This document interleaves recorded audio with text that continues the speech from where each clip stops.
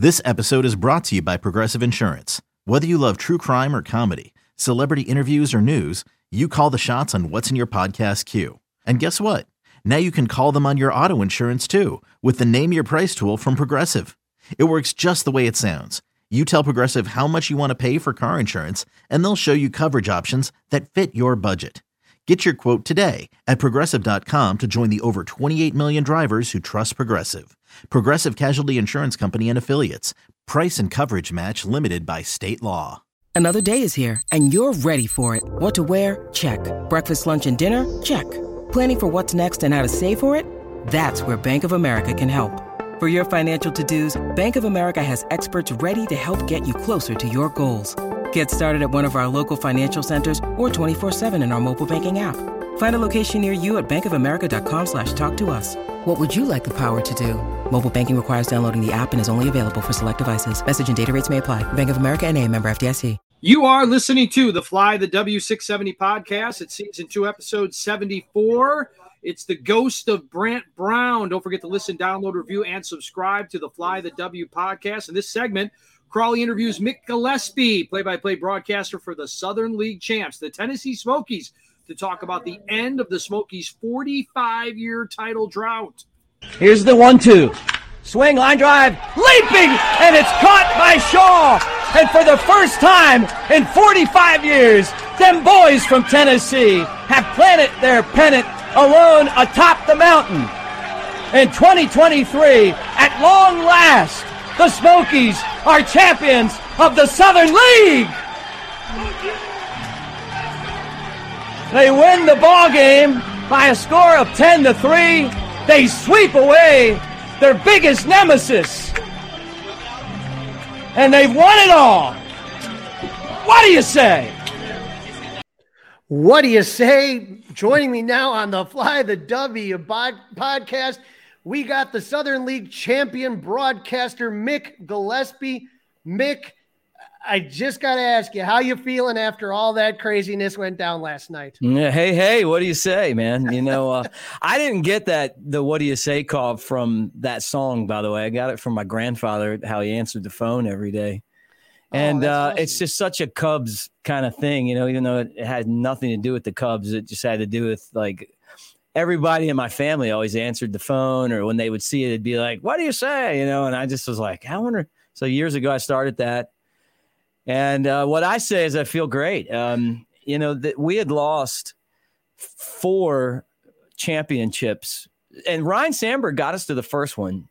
He in 2009 really turned the culture around the winning, and we got absolutely hosed by a bad umpire in game 1, and we lost a tough series with the Marlins AA affiliate, the one we just beat. When we got back the next year, Rhino had gone to Iowa, and we had a guy named Bill Dancy.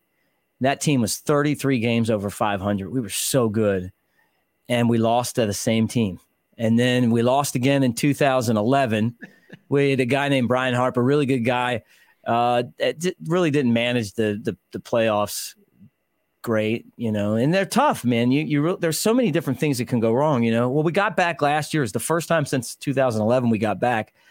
And we were in the same spot we were in yesterday, and we lost back-to-back games to those guys, Marlins AA affiliate now in Pensacola. So to win the first game and just kick the crap out of them and then do it again a second time to, like, you know, not come up short, it was awesome, you know. And all those years, you know, to think that it was a Cubs affiliate that won this one, and it was a White Sox affiliate that won the one in 1978. With Tony La Russa and Harold Baines and Joe Gates, Britt Byrne, you know, some really good players were on that team back then. And we're going to look back at this team and we're going to realize there was a lot of good players too. But I didn't want to mess the call up. You know, this is Tennessee's team, and I wanted them to have a call that represented that area and what they do. And I hope that that's what we got out of it. I still get some goosebumps here. And when we last talked, you know, the Smokies punched their second half ticket to the postseason by winning the second half of the season. And the first opponent you guys got were the Chattanooga Lookouts. And, you know, Cade Horton, you know, the number 1 draft pick from 2022, He starts game one, pitches 5 scoreless innings of shutout ball. He only gave up 3 hits. And the one thing, I when I watched the different games from the Smokies, Cade Horton, everyone knows what a stud he is. But I was just really, really impressed with the bullpen. Zach Lee, I thought, pitched well. Riley Martin and Hunter Biggs. Yeah. Those guys, they just did not look rattled at all. No. Well, let me start with Cade Horton. He's top of the line stuff. I mean, he's ace stuff. He's ahead of where any pitcher we've had in a long time has been. This was like his, 8th start, 2 in the playoffs and 6 in the regular season. And you're already looking at him and going, okay, he's going to be a really good big leaguer. And the scouting side of me, and some scouts, I was talking to some scouts I'm friends with before the game. And I said, well, he's great. I mean, he's an ace type guy. He's got this amazing, really tight grip slider that he can put where he wants it. He can change speeds with it. He can throw it for a strike. He can throw it where it's not a strike, but it looks like a strike. He throws the fastball where he wants it. Sometimes it's a little flat, but it doesn't matter. I mean, because you have to worry so much about the slider. It just sneaks up on you at 95, which is crazy that we don't think 95's, throwing gas anymore. But when he elevates it, I like it. I like it when it's up here, He throws a changeup. He doesn't throw it enough for me.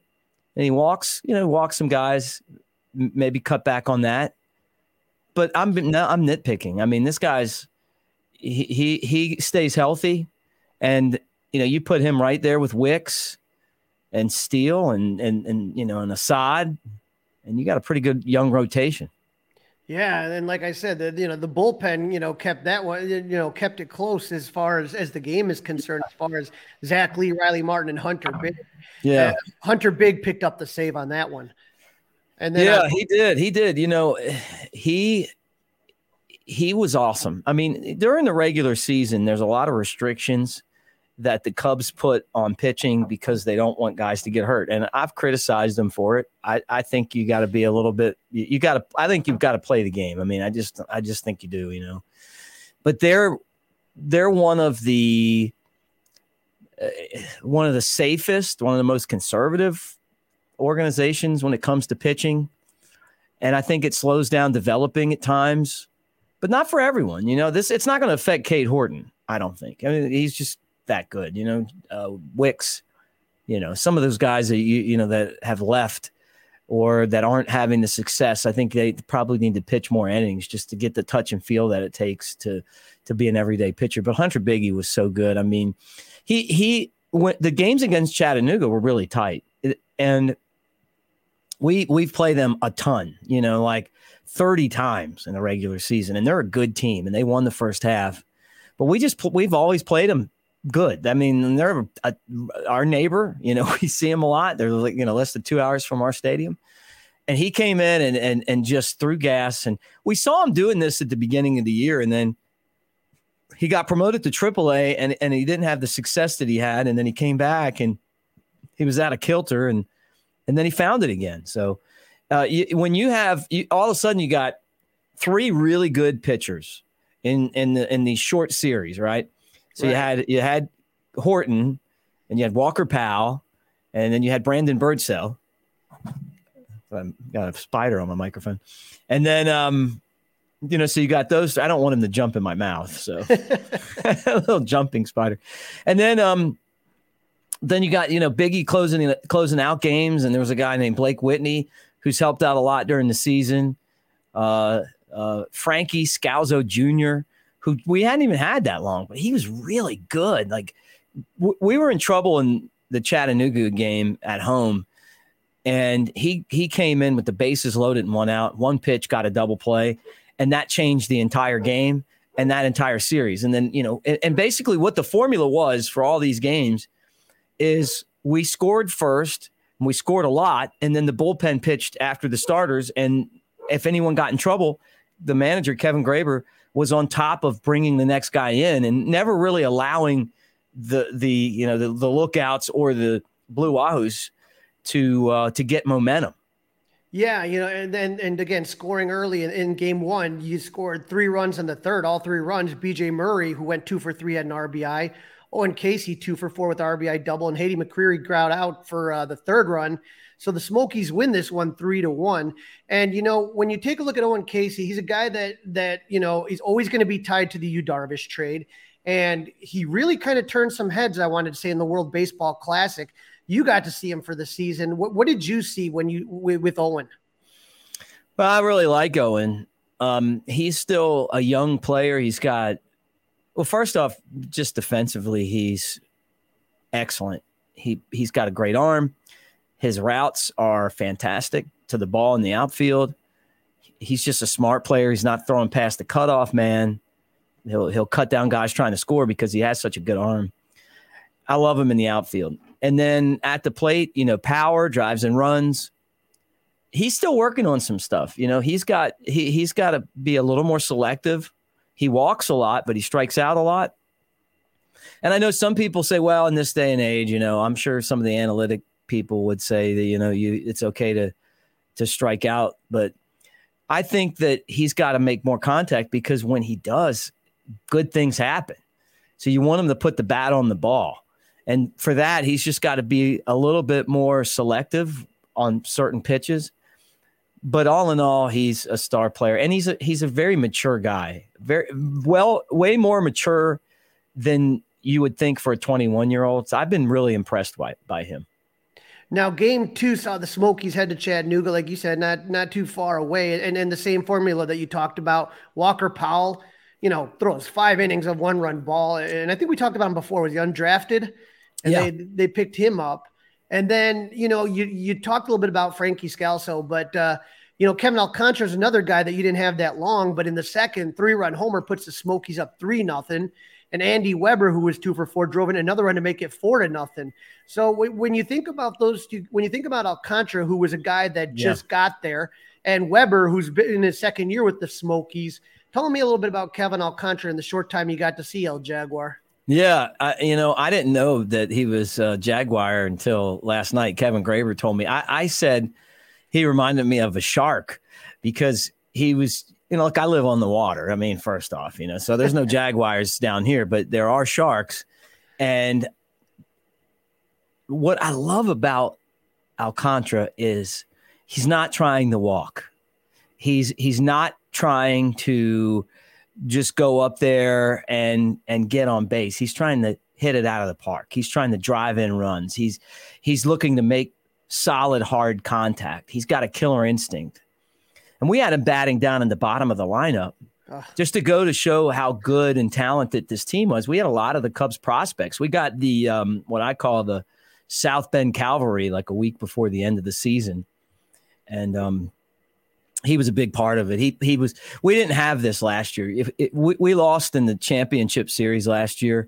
They had promoted Alexander Canario, and they didn't give us Pete Crow Armstrong. They left him in South Bend, and we didn't have a center fielder. So they should have either left him there or sent us someone like a legitimate center fielder. Well, they took Pete Crow Armstrong, and they gave us Kevin Alcantara, and that solidified the middle. He plays. He's not as good to me defensively as Canario, but he's close.